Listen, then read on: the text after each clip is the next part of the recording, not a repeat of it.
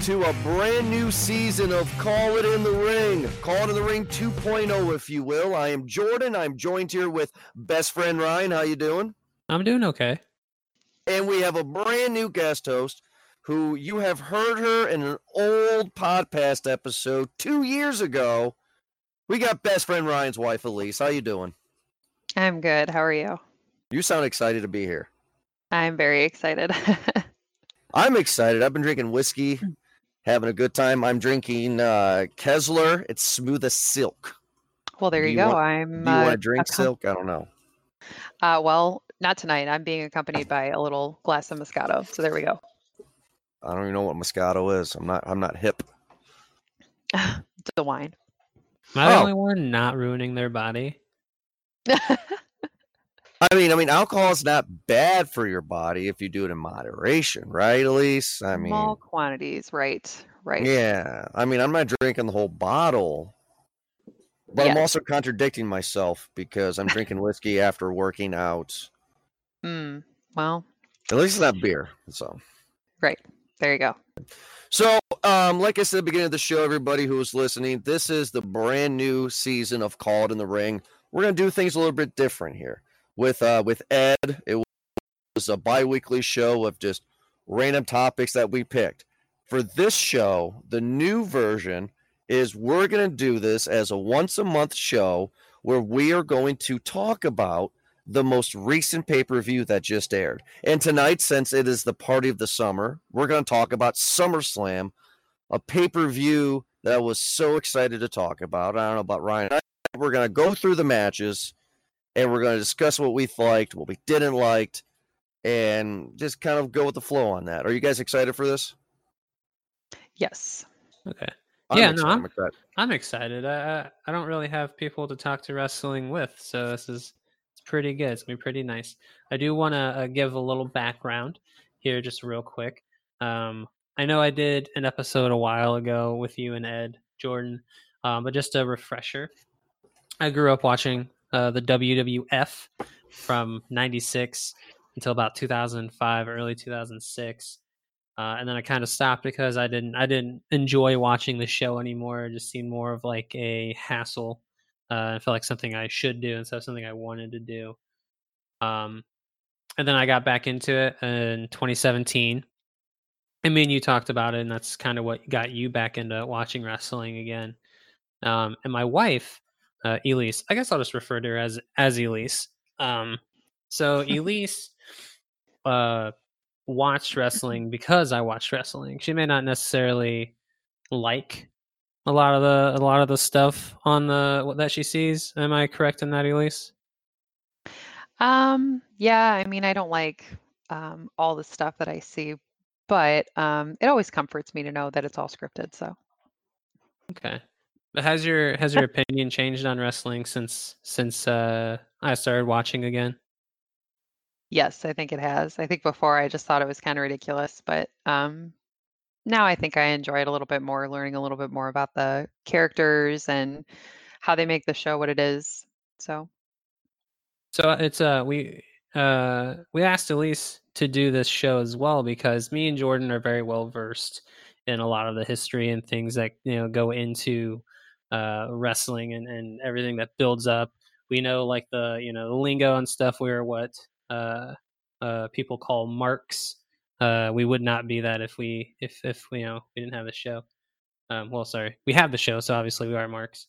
But Elise has no background of that. She has no history. All the stuff that she knows is what she's seen in the past 2 years. So just a different perspective to the table. Which is what I'm excited for because, Ryan, you and I can sit down and talk about WWE for hours, and we're both kind of feeding off each other because of our knowledge. And then we get somebody like Elise here, who I'm so excited because this is our first female voice in the Movie Guys verse of all the shows that we've done. So I'm excited for that, to hear somebody else's opinion about what we're talking about. So, Elise, I have my first question for you. okay. So back in the day, in the 90s, you had the Monday Night War, and you had WWF had SummerSlam, which was in August, and that was their big summer event, right? The party of the summer. Mhm. Well, to counter that, in June, WCW, they had Bash at the Beach, which was their summer big pay-per-view. What title do you like more? I asked my wife this question. That's why I'm asking you. SummerSlam or Bash at the Beach? Which one sounds better?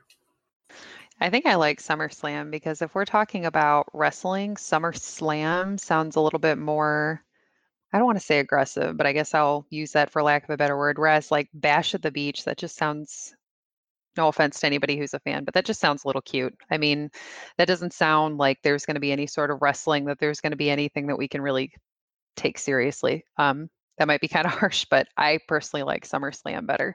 Bash at the Beach sounds like the party of the summer.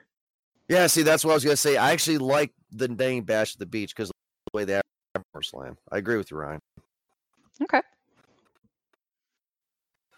Like, Right I on. mean, especially the other night when SummerSlam aired, it was like, this is the party of the summer. And I'm like, it's not. So before getting into the matches, I kind of wanted to give my gripes about SummerSlam. I mean, like, they consider this to be the second biggest pay-per-view of the year.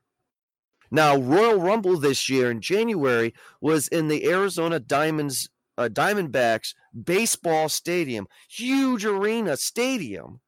And then we get WrestleMania, but SummerSlam is just in a small little ring. I mean, shouldn't this be outside? Shouldn't this be advertised as a party? Or am I just asking too much? At least, what do you think? I don't think it should be held outside just because you never, it's just like planning an outdoor wedding. You have no idea how the weather is going to act.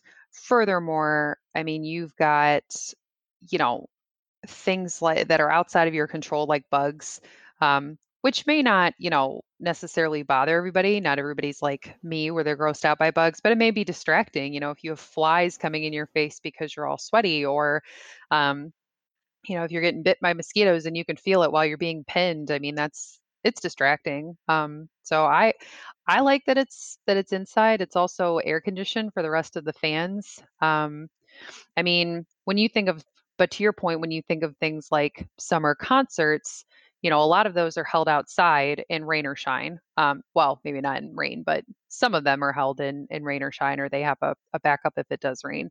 I don't know. I think it's more fitting to have it inside because it's just more, I think, courtesy to the wrestlers who are getting up there and working their tail off. So why put them in an even hotter, potentially hotter environment, more humid environment? Um, and they're not really used to, I think, wrestling outside, but that might not be a totally true statement. I think I like them wrestling inside for summer.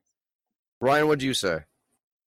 I mean, if it's one of their big shows of the year, it's one of those go big or go home situations. I don't know why they don't try to fill this one in another stadium type outdoor venue, because like the WrestleManias are always they seem to always be outdoors now in football stadiums, because like next year they're going to be in Tampa at the Buccaneers football stadium. This past season they were at the MetLife Stadium in East Rutherford, New Jersey. 2017 they were in Orlando at the Orange Bowl, and then the year before that they were in the Dallas Cowboys football stadium, which is an indoor stadium, but that was a brand new big giant complex, so it made sense to go there. But I mean, you would preferably want to have a summer aesthetic to it if it's called SummerSlam. But I don't know if they've ever had an outdoor venue for SummerSlam outside of Wimbledon in '92. Exactly. That's what I'm trying to get at. Like they call it the party of the summer. It's supposed to be fun. It's August. Summer's almost coming to an end. Let's party. Let's have fun. Because I had fun with this pay-per-view. Now, we're not going to talk about the pre-shows here for this one. We may in future episodes. But tonight for SummerSlam, we're not going to talk about it. But we're going to talk about Becky Lynch defeating Natalya by submission in a submission match for the WWE Raw Women's Championship. The match lasted 12 minutes and 35 seconds. Not a big fan of the match, guys, because I feel terrible saying this, but it's like it's another Becky Lynch match. Like Like she's becoming Ronda Rousey now, right? I mean, she's not going to lose. I'm kind of getting sick of it. I mean, I respect that. I think Becky Lynch has had it a long time coming because she's always been a very, in my opinion, a very good wrestler. And she was for so long kind of undermined and not given a chance. And now she has this chance. And, mind you, let's be real, she's not going to reign forever. At some point, she's going to lose her title because that's just how it goes. So, I mean, I can understand some people might think it's kind of obnoxious because she's like winning all the time. But in the same respect, like, I don't know, I feel like she deserves this. Like I say, she didn't have any sort of real attention up, up till now. And so now that she's been able to reign in her moment of glory, I think eventually, soon she's going to lose it and we're going to have another champion. But I don't know. I really like her. I'm very biased. I'm probably not the best person to ask that question to. Well, that's why I was asking you, because this is just us just talking. Like Yeah. did this seem like just a regular Becky Lynch match? Like there was no flair, there was no pizzazz. It wasn't like the matches of her and Charlotte in a TLC match that they had last year, or just a ladder match. Like that match is one of my favorite matches, right, guys? Remember that match like late last year when it was her and Charlotte, like in a ladder match? Was it Evolution? Yeah. I think I kind of remember that. That match was brilliant. It's one of my favorite matches of all time. And it's like now it's just song and dance. You know what I mean? Now there's nothing. Or I mean, I don't know. Do you guys think I'm overreacting on that? Well, I think that part of it has to do with how they book Becky Lynch. Now, the big comparison coming out of WrestleMania, or even going into WrestleMania, was to Stone Cold Steve Austin. Now, again, that's lofty. A lot of people have, the next Stone Cold, next Hulk Hogan, next, what big wrestling figure, whatever. But I think a lot of, I don't want to say like the steam has come off her, because when she still enters, when her music is played and she's coming down the ramp, the crowds still go crazy. She still has some of the most popular signing events and things like that. But just how they're booking her, she comes off this big win where she main events WrestleMania. So she's the headliner, first woman to do that. She beats Charlotte Flair, who a lot of people believe is like the heir apparent to her father, who's going to be pushed to the moon regardless of whatever the situation is.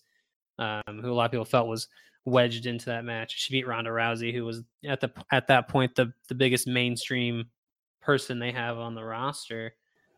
And who do they have her feuding with coming out of that, quote, historic moment, is Lacey Evans, someone who was brought up from NXT, who not a lot of people are even aware of or know of. And they did nothing for Lacey Evans to distinguish her really from the Charlotte Flair clone that, they had Becky Lynch describe her as. And they had her just feud with her for 2 months, and then they joined her up with Seth Rollins and Baron Corbin to finish that feud. And then they just segue her into a bout with Natalya, which, again, Natalya is a fine wrestler. She's a good in-ring competitor. She's just kind of vanilla and boring, So they're not really doing much for Becky to help her along the way. Because like Stone Cold Steve Austin, when he won that title, who did he feud with? Rock, Triple H. Well, he feuded with Vince McMahon. Coming out of it, he feuded with Vince McMahon. Oh, that. Okay, Vince McMahon. And that is what basically solidified Stone Cold Steve Austin as the guy, and they're not really attempting to do that with Becky Lynch. So I'm not going to put this match sort of being, because I didn't think it was boring. It just, again, like I agree with part of what you said, Jordan, how it wasn't a barn burner. It's not this epic encounter. There are really good moments in it, but then there was also some stuff that kind of drug along. Like there was a sequence where they were doing each other's finishers, sharpshooter into the disarmer. That was nice. sharpshooter on the around the ring post was pretty cool. I've never seen that before. Mm-hmm. But yeah, overall it's okay match, but I don't put any of that fault on Becky or Natalya. No, I go on the booking on it. I just want them to do something new, but I feel like the company is changing now that Eric Bischoff's in charge of SmackDown and Paul Heyman's in charge of Raw. I can feel there's a different energy when I watched this pay-per-view. It didn't. Yes, it was predictable because the people that I wanted to win, for the most part, won. I had a good idea, but it just seemed like the wrestlers were more alive. It seemed like they weren't going through their motions in this pay-per-view. I don't know if you guys agree with me on that one, but it just felt different. Or maybe I'm overreacting. I could not tell, and that's probably just because you guys have more history in this show. But I couldn't tell. Okay. All right. Well, the next match, we have Goldberg defeating Dolph Ziggler in 1:50. I don't care what any of you say. Goldberg is still amazing to me. He always was when I first saw him when I was a kid in 97, 98. He always does squash matches at 1:50. What do you guys think of this one? Was this one fun? Was this obnoxious? What do you guys feel about this one? I think this was so obnoxious. Oh, I'm sorry. Go ahead, Ryan. No, you can go ahead. You go ahead. I think this one was so obnoxious. So Come Goldberg, on, it's Goldberg. he comes in and he beats Dolph Ziggler with no question. No question. Dolph Ziggler is Standard. on.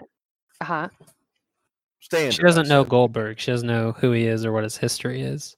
Oh, okay. Yeah. Well, yeah. Yeah, I'm sorry. Yeah, but this is What did you call Goldberg him has at done. dinner?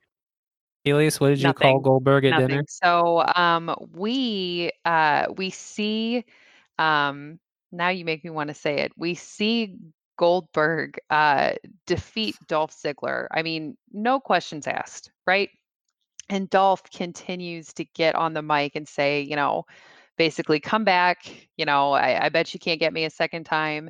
And he has like 2 or 3 more times. And I mean, at one point, I was just kind of rolling my eyes, like, you're just being a glutton for punishment. Like, he's already embarrassed you. You're not like winning over the crowd and getting more fans because you're asking Goldberg to come back. Like, you're just humiliating yourself. And maybe that was the whole intention. But I don't know. At some point, I was like, all right, let's move on. Let's see something else. So I don't know. I felt like it was obnoxious, but again, I have very little historical background. What did you think, Ryan? I mean, the match is what it is. It's a Goldberg match. For the most part, what you're getting going into it. This is his, I guess, redemption from the Super Showdown debacle with The Undertaker. I actually enjoyed the bit with Dolph Ziggler. I don't know where it's going, what they plan on doing with it, but it has me interested in Dolph Ziggler, which is the point of doing it. Because I think it would be hysterical if they used this to sort of do a face turn to make him into a good guy, because that just, to me, seems just ridiculous. But if he does it enough, you're eventually gonna start liking the guy. Well, they need to do something because you've said it, I've said it, I'm a big advocate for it. Dolph Ziggler is this generation's Shawn Michaels. I mean, this guy looks like him. He dresses like him. His fucking finishing move is the same as Shawn Michaels with the super kick or sweet chin music for Shawn Michaels. So I just want Dolph Ziggler to be as popular as Seth Rollins, and I just don't think it's ever gonna happen, and it's frustrating. Well, that's part of the build into this match. Was he talked about the legends need to go away, and Shawn Michaels tore into him about being a Shawn Michaels wannabe his whole career. And the thing is that putting Dolph as one of the top guys, that is past. That's getting caught up on all the stuff that I missed in that decade I stopped watching. His popularity peaked 5 years ago. Oh, really? At Survivor Series. And he's just kind of a guy now that can be trusted to put on good matches because he can sell really well, especially like the spears he was taking from Goldberg. It looked like some damage was being done. And he's just he's what do they call it? He's a good hand. He's someone you can trust to go out for 10 minutes and put on a match that'll entertain the crowd. And even though he loses, it doesn't really affect his standing because he's already, in the perception of the audience, a middle of the road guy. Which sucks because I've always liked him. AJ Styles, who is the champion coming in as the United States champion, defeats Ricochet at 13 minutes even. I know Ryan's gonna probably disagree with me. I don't know about you, Elise, but I am really over AJ Styles. I kind of wish Ricochet won this one so he could become the United States champion again. Are you over AJ Styles, Elise? Because I'm over him. I'm kind of like done. I do like AJ Styles, but yeah, I don't know, and this might be kind of silly. I think Ricochet's entrance is really quite cool. And he's shown and he's demonstrated that, I mean, he's a pretty good wrestler in the ring. And I think I wish he would have won as well. I know AJ's kind of been, he's always, going to be one of those top wrestlers that we think of. But I mean, I think Ricochet should have had his moment to shine, and I think he should have won. I agree. Well, Yeah, Elise, no, that's what I say. Yeah. Elise, so have you Yeah. noticed a difference in AJ now that he's a bad guy? He's a heel now. I don't know if considered a heel? Is he considered a heel? Yeah, he's a bad guy. He's not a tweener or a face or anything. He beat down Ricochet for no reason, and that's like Okay. automatic bad guy status. Fair enough. All right, Elise, sorry, go ahead.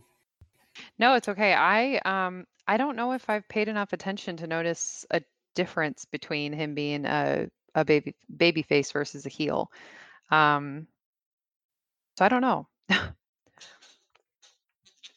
I just the reason I'm kind of over AJ Styles is because when I got back into wrestling, because Ryan was talking to me about it, we got back into it. When I first saw AJ Styles, I was like, oh, I remember that guy from, WCW. And everybody's just kind of sucking his dick, and I'm just kind of getting sick of it. And I guess the reason why I didn't notice that it was a heel turn is because that's how he's always seemed to me. Just this guy that's like, yeah, everybody calls me the best in the world. Here's my penis. I just, that's kind of how he comes across to me. And I think Ricochet and AJ Styles, if they keep working at it, will have some good matches. But they got to add something to it, like a Hell in a Cell or a ladder match. If those two do a ladder match for the United States Championship, that would be amazing. Yeah, that would be really entertaining to see. I mean, like, that would be great. I think the issue is like I don't really have any problem with AJ Styles being the bad guy. I think it's great that it seems like they're attempting to harken back to the Attitude Era, because that's always held up as like the greatest time in modern wrestling. Sure. And the fact that they're trying to build up groups, they're trying to build up trios and factions and things like that. And it's not going to happen overnight, but now you have the OC with AJ. What's that stand for, by the way? I'm Styles. sorry to interrupt you. Huh? I'm sorry to interrupt you. Now shut up. Gene and I were watching Raw. What does the OC stand for? The original club. Because you have in New Japan, you have the Bullet Club, which all three of those guys are members of. And Finn Balor was a member of that, and it's still going on over in New Japan. But Balor Club, BC Balor Club, Bullet Club, and then they used to have OG Club way back when it was just Gallows and Anderson, and then when 2016 when AJ first got in, and he got turned into a bad guy to feud with Roman Reigns, and he had Gallows and Anderson as backup. They were the club. So now it's the OC, the original club. Original club. Okay, thank you. Because Gina was like, "Is it OG for gangsters?" That doesn't make sense. So anyway, okay, go ahead. Yeah, and so like I think it's good because you have the OC, and then they've already had some interactions with the New Day, and I don't know how it's not going to turn into like an actual thing, but on the past Raw, after SummerSlam, they had Braun Strowman come out to save Ricochet and Seth Rollins from the OC. So like they're trying to build up, and I think it's good because they brought back the King of the Ring, so they're doing their best to give people things to do, instead of just. It's because of Eric Bischoff and Paul Heyman. That's why. Yeah, but like I think that is a benefit in this match. I wasn't a huge fan of, like, I like that it told a story, and I've read online, I've heard people say that it's kind of dumb to take away one of the legs from Ricochet, because his appeal is that he's this daredevil high flyer that does all this crazy shit. But I think like AJ Styles is a heel. You portray him as a smart guy, he's going to take away his opponent's best weapon. But you still had Ricochet doing the creative jumps off the rope and stuff, and he was still getting his stuff in. I really liked the finish too. It kind of came abruptly, as it seemed like the match was taking off, because he was like you were just getting the interference from Gallows and Anderson, and Ricochet goes to do like the senton off the top rope, and he gets caught into a power bomb, which gets turned into the Styles Clash. Thought that was pretty cool.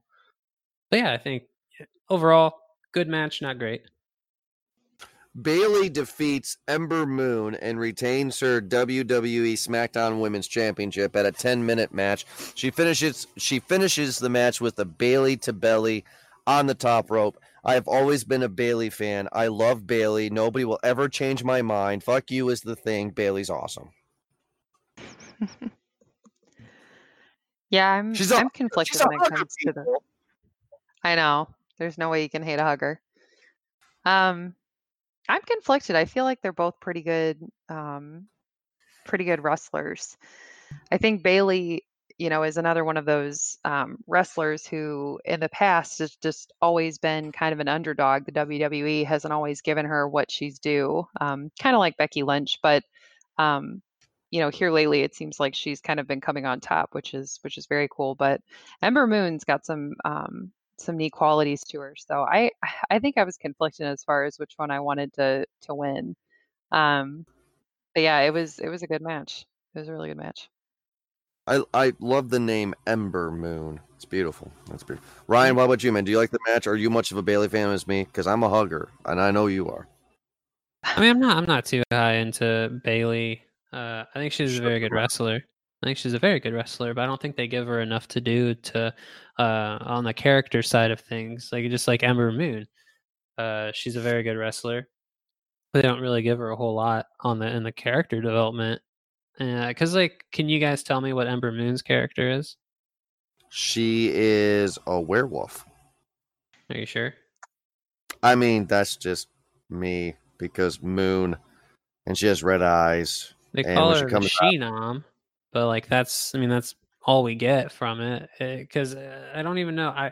Now, granted, I haven't been able to watch consistently the SmackDown and Raws leading up to this, so I don't know if she's had promo time to do anything of note. But I couldn't tell you what. Like, I can tell you what Bayley's character is. She is a fan. She's a wrestling fan who became a wrestler, and she wants to be nice to people, but recently she's starting to get to that point where she needs to stand up for herself, and that's what she's doing.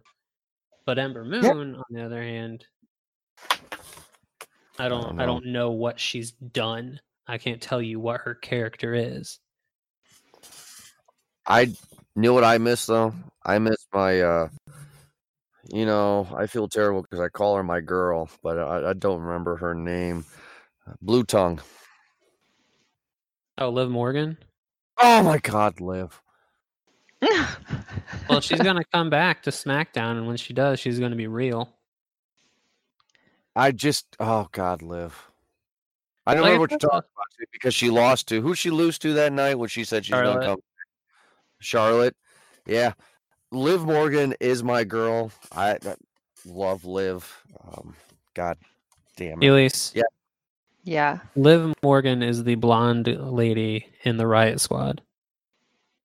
With the blue tongue. Oh, okay. Barbie doll. Okay. Yeah. I was going to say like Barbie doll, or she always reminds me of like Baby Spice. No, she's like Harley Quinn. She's like just that blue tongue. She bounces a lot. She's definitely crazy. Funky. She's fine. I don't know. I think Harley Um, Quinn could beat her up, but that's just me. Shut your mouth. The match that I was really looking forward to for the night was Kevin Owens going against Shane McMahon. And if Kevin Owens lost, he would have to quit the WWE. Shane McMahon comes out and says, guess what? Fuck you, I'm Shane McMahon. So here comes Elias. Why is Elias here? Everybody's Elias. I don't care. And he is now the special guest enforcer. Kevin Owens is not going to win the match, but of course, Kevin Owens wins the match. He does not quit the WWE. I feel they are trying to book Kevin Owens as the new Stone Cold Steve Austin. Why? Because he has the Stone Cold Steve Austin stunner, and he's feuding with a McMahon. Call me crazy. I know. I think that's what they're trying to do. I don't know. I am just so glad that Vince McMahon, or excuse me, that Shane McMahon finally lost. I mean, like this whole, and I've kind of got my own theory behind it as well, and it's probably dark, and I'm sorry if any of you are Shane McMahon fans, but this is a guy who is the son of the owner of WWE, and he just gets all this special treatment, and then he has the announcers call him the best in the world, and yeah, I've just been waiting for somebody to shut this guy up. I mean, he is so aggravating every time he gets in that ring. He can't wrestle worth the damn. Like, I'm pretty sure I have had no wrestling experience and I could probably wrestle better than he can. Like it's Oh, almost pathetic to watch. I mean, it really is. And he's clearly not as skilled as some of their best wrestling. It's so evident. And um and then they brought Elias out. I kind of liked Elias, and then it was just, I don't know. In my head, I thought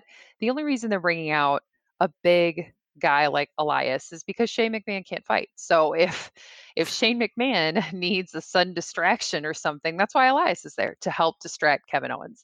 Um, because again, I don't think he can fight. But so I was thrilled that Kevin Owens won because I was just going to be so livid if Shane McMahon won. He does not, just because he is the son of Vince McMahon does not mean he suddenly gets, you know, titled to all these special treatments. And he was just driving me crazy. I mean, so I was very thrilled with how this match turned out. Ryan, I already know what you're going to say. Go ahead, buddy. Well, what am I going to say? I feel that you're going to say, well, that's the point. That's the storyline, Elise. Oh, well, no, that's totally fine. Like, you don't want Kevin Owens to lose, but I mean, they continued the feud after on SmackDown, so he might as well have lost. It would have been, served the same purpose in the Sure. end. Mm-hmm. But I mean, I was looking forward to this match too because it was, I mean, out of everything on the card outside of the Bray Wyatt Finn Balor, this is really the only match that intrigued me going in because, as Elise said, they always have Shane McMahon win. And the thing that surprised me was how much offense they actually let Kevin Owens have against Shane McMahon because they did not do that with Roman Reigns at Super No. Showdown. Like Roman Reigns had to sell and make Shane McMahon look like a tough guy, and they did not once do that in this match against Kevin Owens. And I find that odd and fascinating because they're still trying to push Roman Reigns as the guy. He a SmackDown revolves around this whole who attempted to kill Roman storyline. But they're doing what they should have done with Roman Reigns with Kevin Owens. No, I agree, and I'm excited because I love Kevin Owens. I've always liked Kevin Owens, and I think they really are trying to bill him as the new Stone Cold. I mean, you guys haven't commented on that I said earlier, but he has the Stone Cold Stunner, and he's feuding with a McMahon. You guys don't see that he's trying to build him as the new Stone Cold? You guys don't agree with that? No, I agree. It's evident with the examples you gave. It's just the thing that fascinates me is like this seems to me, I don't want to say that they're giving up on their big, like Roman Reigns is always in the top matches, always at the top storylines and things like that. But it's good that they're shifting away because the crowd, when Roman Reigns came back from his treatments, his cancer treatments, they kind of shoved him back in, and they kind of made him seem like this unstoppable force, because I don't think he's lost a big match since he got back. But they're kind of pushing him to the side now in favor of Kevin Owens, because the fans are reacting more to Kevin Owens than they have to Roman Reigns since he came back. And I think that's good. I think that's very good that what they're doing with Kevin Owens shows at least a willingness to change things. Well, a match that I was not interested in at all was Charlotte Flair, who defeats Trish Stratus by the figure 4 lock at 16 minutes and 40 seconds. Just 5 seconds shy of being the longest match of the night. I can't believe I'm saying that, because I didn't think Trish had it in her. So let me say my piece very quickly. I was upset because, like, Trish was never a great wrestler back in the day, but she did do some awesome things to pave the way for women in wrestling. However, though, I don't think she can go against Charlotte Flair for a very long time. This is going to be another Goldberg squash. And the first 5 minutes, it felt that way, but then they kept going and going and going, and I felt myself just so into this match. Were you guys into this match just as much as I was later as it went on, or you guys were sick of it? This was the match of the night for me. Wow, the match of the night. Mm-hmm. Really? Wow, it was crazy. Yeah. I definitely didn't think that. Yeah, I don't know. I was kind of pulling for Trish. Charlotte Flair again seems to be that other wrestler that just earns the spotlight because she was just born into it. I mean, she was just born into the family of wrestling. So I was kind of hoping that Trish would win, but she did not, unfortunately. But I thought that it was still a pretty good match. They seemed to, I think, put on a pretty good show between the two of them. But yeah, I was disappointed. I was kind of wishing that Trish would come through. Now, it's interesting that you said that, because Ryan says it's this match. So I'm really curious here what Ryan has to say about how this is his match. No, it's basically what Jordan said, how it kind of it meanders along for the first, I would say, 5 minutes of the match when they're getting things going, and then that last 11 minutes or so is just I did not expect it. I did not expect to them to do what they did, where Trish Stratus is taking these bumps, looks like they hurt, and Charlotte is selling like crazy for her.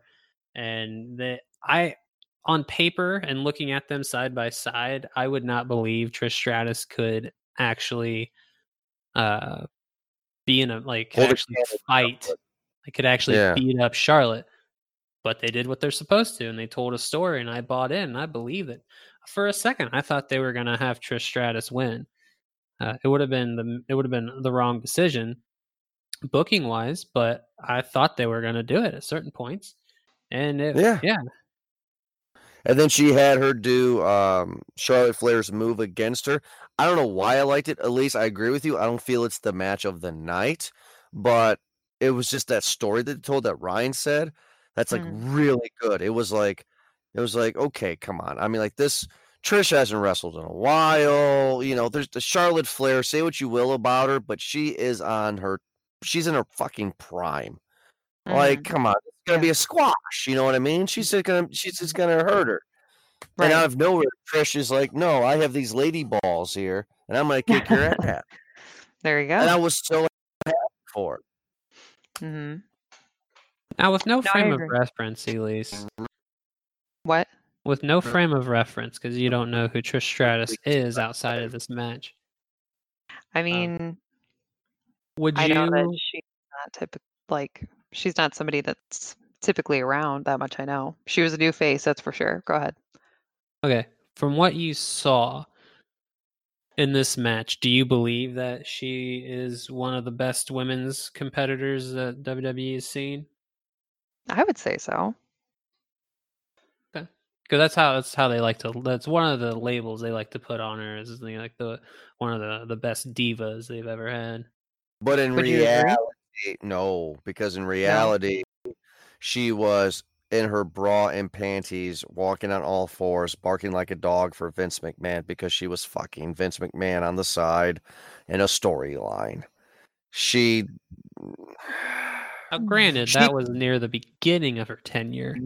yeah, the beginning Trish Stratus was the slut, and at the last few years she started to say, "You know what? I'm more than just tits and ass, and I'm going to put on some interesting matches." But in my opinion, they were never great. Ryan, I feel like you're in my corner on this one. Oh yeah, most But of I could women's be wrestling in that era was not very good. no, But it was not they were also weren't asked to be wrestlers. They were asked to be hot and learn a couple moves. true. Yeah. So I mean, like that's what I think Trish Stratus was, and I think something about her was just like, no, I have more to give because she also had somebody to go off of. Her Rock to her Stone Cold, if you will. She had Lita, and Lita was a very Ricochet kind of character, you know, at least like very aerobatic. She was always Mm. jumping around, and those two had some good matches over the course of a year or two. So, Mm. um, also, yeah, Mickey James and blah, blah, blah. But all right, let's get towards the end of the show here. We had Kofi Kingston, who goes against Randy Orton in a match that I had no interest in at all. It ended in a double countout, so Kofi Kingston retains his WWE Championship at 16 minutes and 45 seconds. It is the longest match of the night. Just like Becky.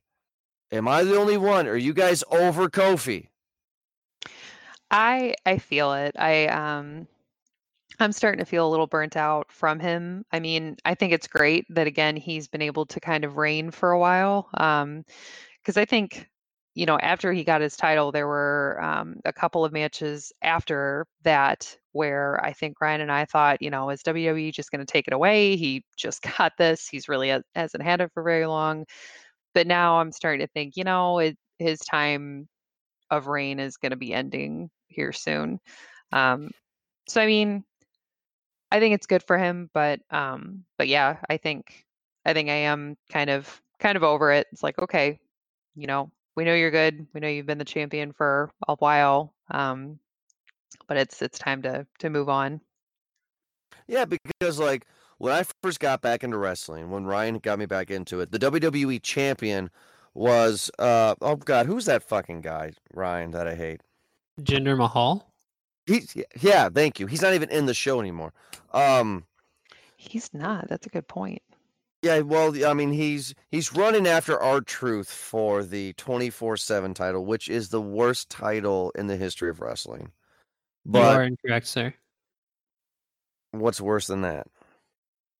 Well, it's not a bad like it doesn't look very good, the title itself, but it's actually one of the more entertaining things that they've had on their programming in the One of past the few years, at least since I started watching again.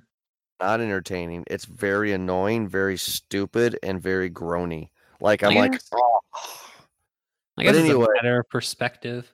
I guess. I mean, I don't know. I don't find it fun. But my whole point about Jinder Mahal was when I first got back into wrestling, Jinder Mahal was the WWE champion, and he was a bad guy. And I like it when legitimate bad guys, not like Stone Cold or like The Rock bad guys, that are faces and heels in a way, like baby faces and heels, but like a legit bad guy. Like Daniel Bryan is a great bad guy champion because you want him to lose so fucking bad every pay-per-view, so you're at the edge of your seat. Kofi Kingston, he's going against Randy Orton. They tried to go back into their archive footage and be like, "Oh, hey, guess what? These guys wrestled against each other like 9 years ago. Let's just put this in here." And it's like Randy Orton's not going to win, so why? It was nonsense to me to have them wrestle. It's just Nonsense. you have to create a storyline, and the thing they've been doing is they don't build for the future; they build for the now. So, like a lot of the storylines, like they did it with Samoa Joe, where he just attacked Kofi, 3 weeks before the pay per view, and that was their storyline. Dolph Ziggler came out and said it should have been me 2 weeks before their match, and that was their storyline. And they rushed this one to get a match together on SummerSlam, and obviously you want to have a sort of high profile wrestler in that title match for a big pay-per-view.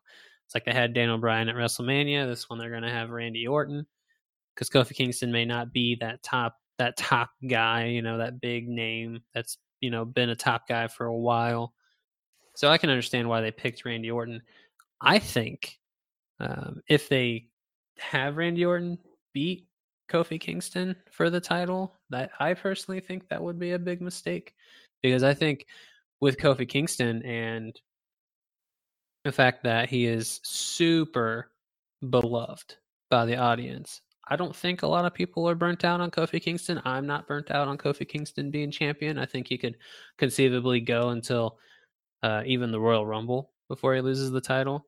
But they could use this as an opportunity to build someone up as the top heel of SmackDown, like the big bad you have to beat. I think it's going to be Brock Lesnar. It's going to suck that they're going to do that. What they could use Drew McIntyre in that place and make him actually seem like the quote Scottish psychopath, as they label him. God damn it, you just blew my fucking mind, Ryan. You're right. Brock Lesnar's going to go to SmackDown in October, isn't he? Yep. Is that actually no, well, he's going to be on SmackDown for their first episode on Fox. That's confirmed. But my theory is what they're going to do is they're going to move him to SmackDown, and their big thing on the first episode is he's probably going to beat Kofi Kingston for the championship, and then he'll go into Survivor Series champion versus champion, where they get the blow-off match against Seth Rollins, where titles aren't on the line, and they can use that as like the end of the rivalry match, to where it doesn't really affect any outcome. Right, they're that stupid. They're gonna do this. They might. They might not. That's just what I feel. Oh, you're so right. That's gonna happen. Fuck. Oh, okay. Next match is the match. Maybe not the match of the night, but the entrance of the night. The Fiend, terrible name, versus Finn Balor. The entrance was longer than the match at 3 minutes and 20-some seconds. What do we feel of the Fiend? I mean, this entrance is all over social media. People are saying this is the greatest thing. So, Elise, when we were watching it, what were the words you used to describe what you saw? I'm going to have nightmares. I mean, I literally said that out loud. He legitimately scared the shit out of me. I mean, oh man, he looked very, very scary. And I kind of thought this was the match of the night. Well, see, I don't know. I don't know if this was the match of the night or the very last one, but this was very, very cool. I thought his entrance was pretty stellar, and the lantern that he's holding, and it's the head of the wrestler that used to be the old Bray Wyatt.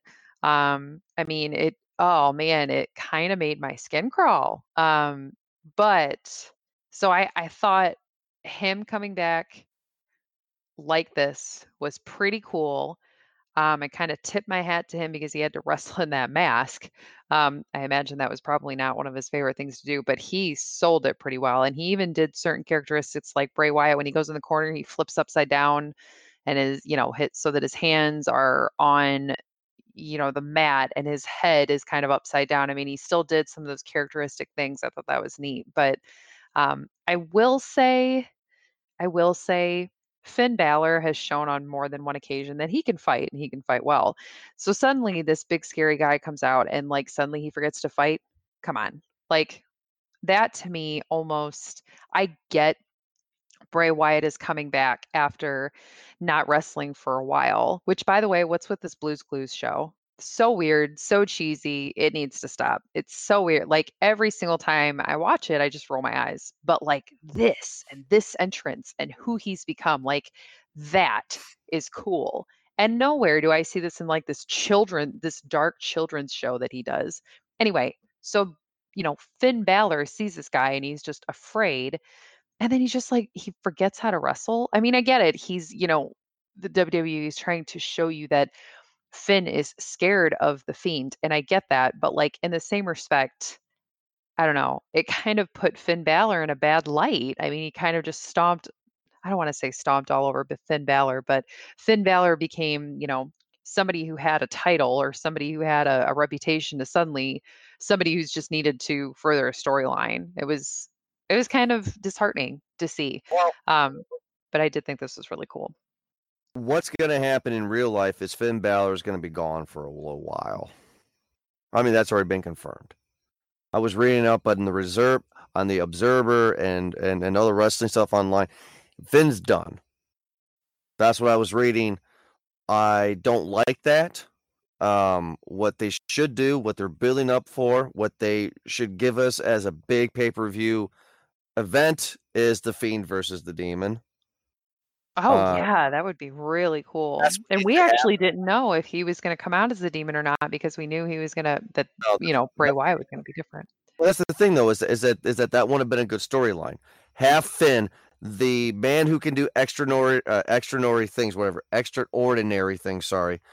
And then, the demon part, right? Have this man be absolutely terrified, get his ass kicked, let him go away for a few months, and let him come back as the demon versus, the Fiend. And this could be the Demon's first loss. Ryan, you haven't spoke. What do you feel about this match?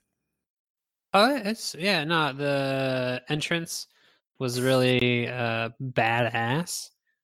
I don't throw that word around lightly. The match itself, I wish it was more of a quick squash match than what we actually got. I also do wish it was the Demon, because I think that would be, because going to Lisa's point, you could see that the point of this was to elevate Bray Wyatt up to a lofty status with his demolition of Finn Balor.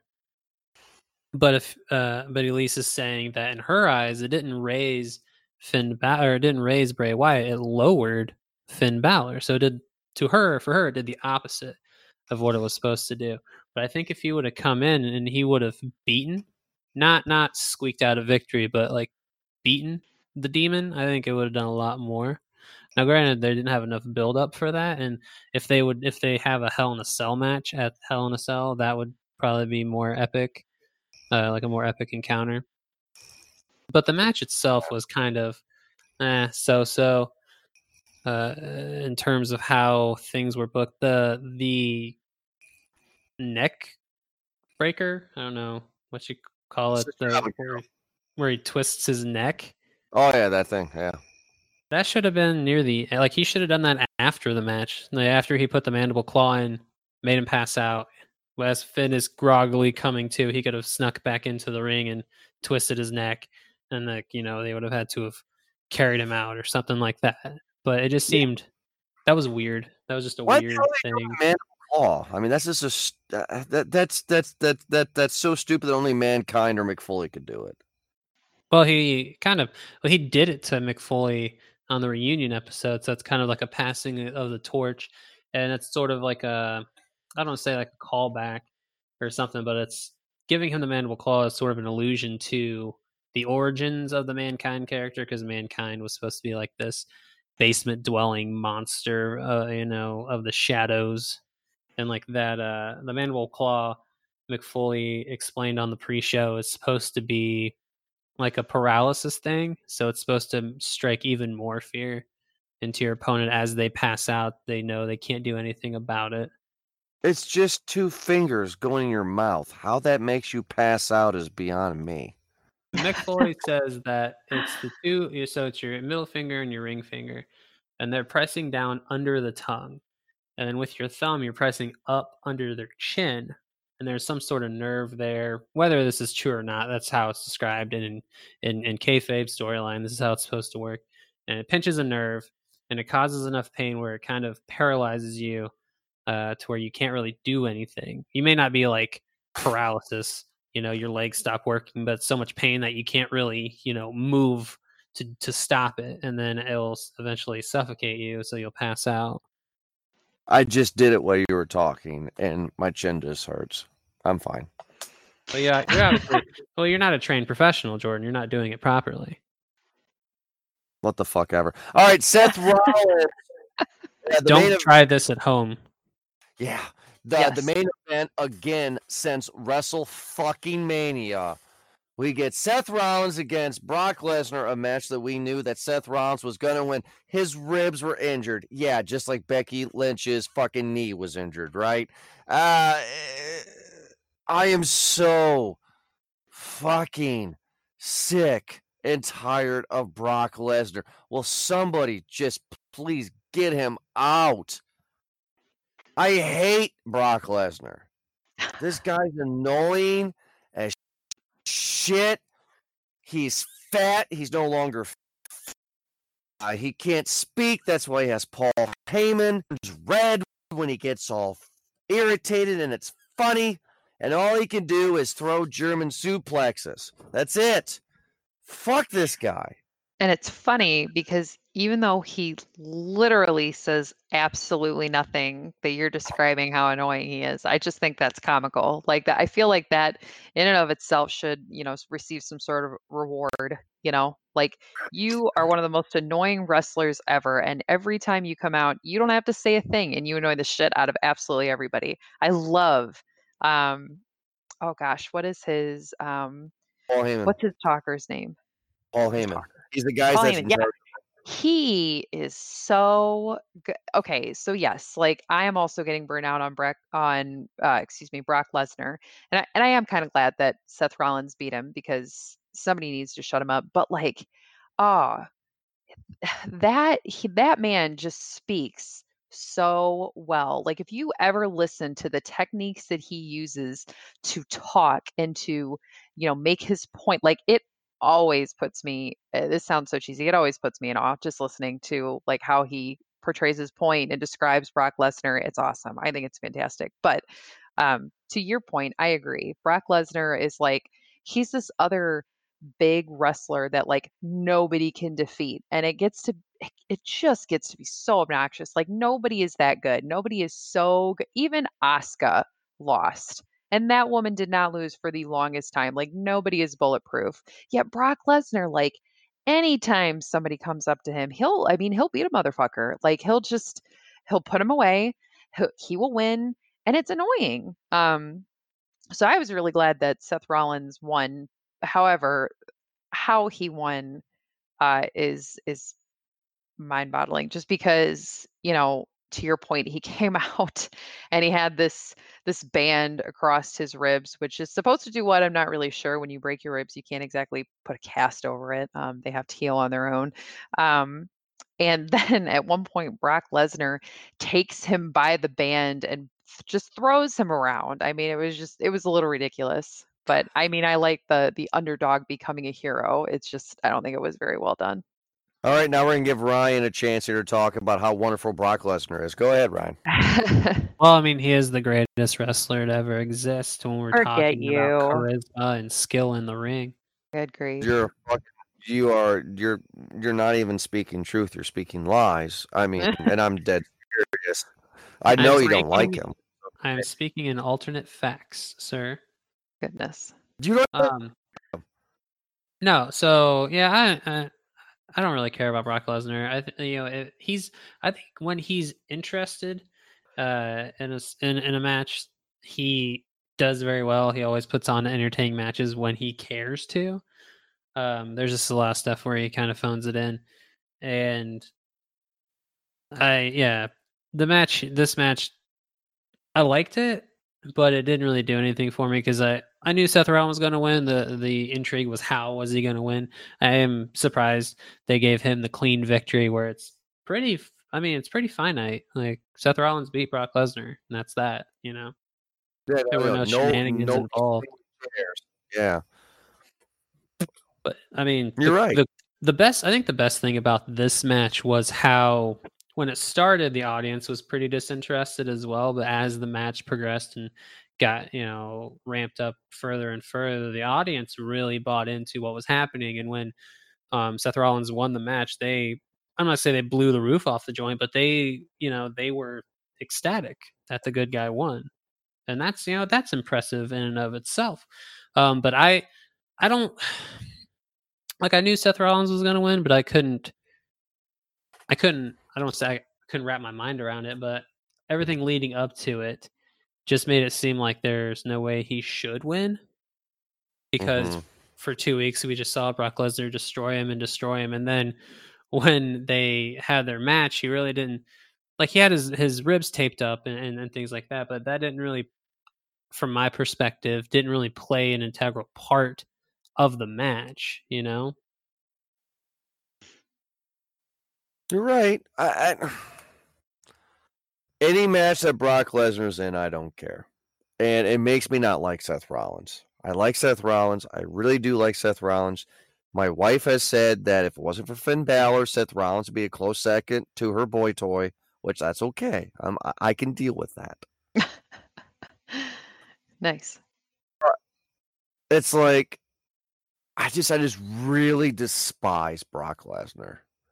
And this man's been wrestling since 2002, and he doesn't even like the WWE. That's why he left before. And I'm just sick of him. He's not a wrestler. And every time that he's the main event, it just makes me feel nauseous. It's like, just go, please. I kind of feel the same way about Ronda Rousey. I liked Ronda Rousey when she first came around, but after a few months, it's like, you know what? Some of the female wrestlers are right. You don't deserve the title shot that you have, and you don't deserve the championship. You've been here for 2 months, and we've been here for, 5 years. So it's like, yeah. So overall, I really liked the SummerSlam. This was better than last year's. It was predictable, but I felt that the wrestling was overall better, and I had more fun watching it for me. You guys feel the same way at all? I felt like I had fun watching it. I thought that was I thought it was a pretty good show overall. Better than last month's. Ryan, did you have fun watching this one? I mean, it was enjoyable. I wouldn't say it was a great pay-per-view or anything. It is good. I mean, I'm happy there wasn't a shenanigans outcome just for the sake of it, a swerve just for the sake of a swerve. But like overall, yeah, it was enjoyable. The outcomes were kind of what I thought they were going to go with, and things like that. The main issue I had with this one was the amount of people that were left off the show. I think that they could have very easily formulated it a different way to include a bunch of the bigger names. Like, how can you have this pay-per-view that's supposed to feel big time and it's supposed to be the second largest pay-per-view of the year, but yet you don't have Roman Reigns on it. There's no Braun Strowman. There's no Drew McIntyre. There's no Samoa Joe. There's no tag team matches to speak of. I mean, you get the one on the pre-show, but that was announced the day of, I think, of the pay-per-view, where you have the women's championship, women's tag team titles put on the line. But like, there's no Asuka or Kairi Sane. There's no Revival, the Usos, the New Day. There's no Daniel Bryan. Yeah, no, they really got to get their act together next year, because next year it's going to be in Boston at the Boston Celtics Stadium, arena. So hopefully we'll get something different, right? Next year, hopefully. I mean, hey, who knows? In a year's time, the whole programs may look completely different with how they're being run by Paul Heyman and Eric Bischoff, or those two guys could not be there anymore. Who knows? Who knows? It's the WWE. It's crazy. What's not crazy is we wanted to say thank you to everybody for listening to this episode here of the new season of Call It in the Ring. Remember, every new WWE pay-per-view that comes out, we will be reviewing. No, we will not be reviewing NXT or NXT UK. I don't know if we'll get into the over the seas, like the Crown Jewels or any of those. I don't know. That'll be for later announcements. But for right now, we're just talking about the main pay-per-view. So our next episode for September will be Clash of the Champions. Is that right, Ryan? Clash of the Champions of September? Yeah, October is the Hell in a Cell. Okay. So always be aware that on Boom, when Sunday happens, our episode will come out sometime that week for that most recent review. And you'll hear me, you'll hear best friend Ryan and Elise, or best girlfriend Elise. There you go. Right there. I just did it. What sort of nickname would you prefer, Elise? You just call me Ryan's wife or Elise. I get that. It's weird. My parents gave me this nickname when I was born. It's Elise. I don't know what my real name is. Anyway. That was a joke. I'm sorry. That was a bad joke. Yes, Jesus. We Anyway, we could come up at some point. We could come up with nicknames for each other. Like Elise could be like she could be Ears. It's kind of gay Always though. attacking the ears. Well, you have bionic ears. I mean, everybody, thank you so much for listening to this most recent episode. Making sure to check out movieguyspodcast.com. Download this episode and many others on iTunes, on Spotify, and iHeartRadio, and also on movieguyspodcast.com. Check us out on social media, on Facebook, on Twitter, and on Instagram. Just search for Movie Guys Podcast. We are the logo with the popcorn with the headphones around it. You can check out our show, Called in the Ring. Also, our main show, Movie Guys Podcast, our brand new show coming up here next month called Stream On, and also For Your Distraction. Thank you so much for listening. Ryan and Elise, thank you so much for joining me for this episode, Call in the Ring, and we'll be back next month for Clash of the Champions. Have a good night.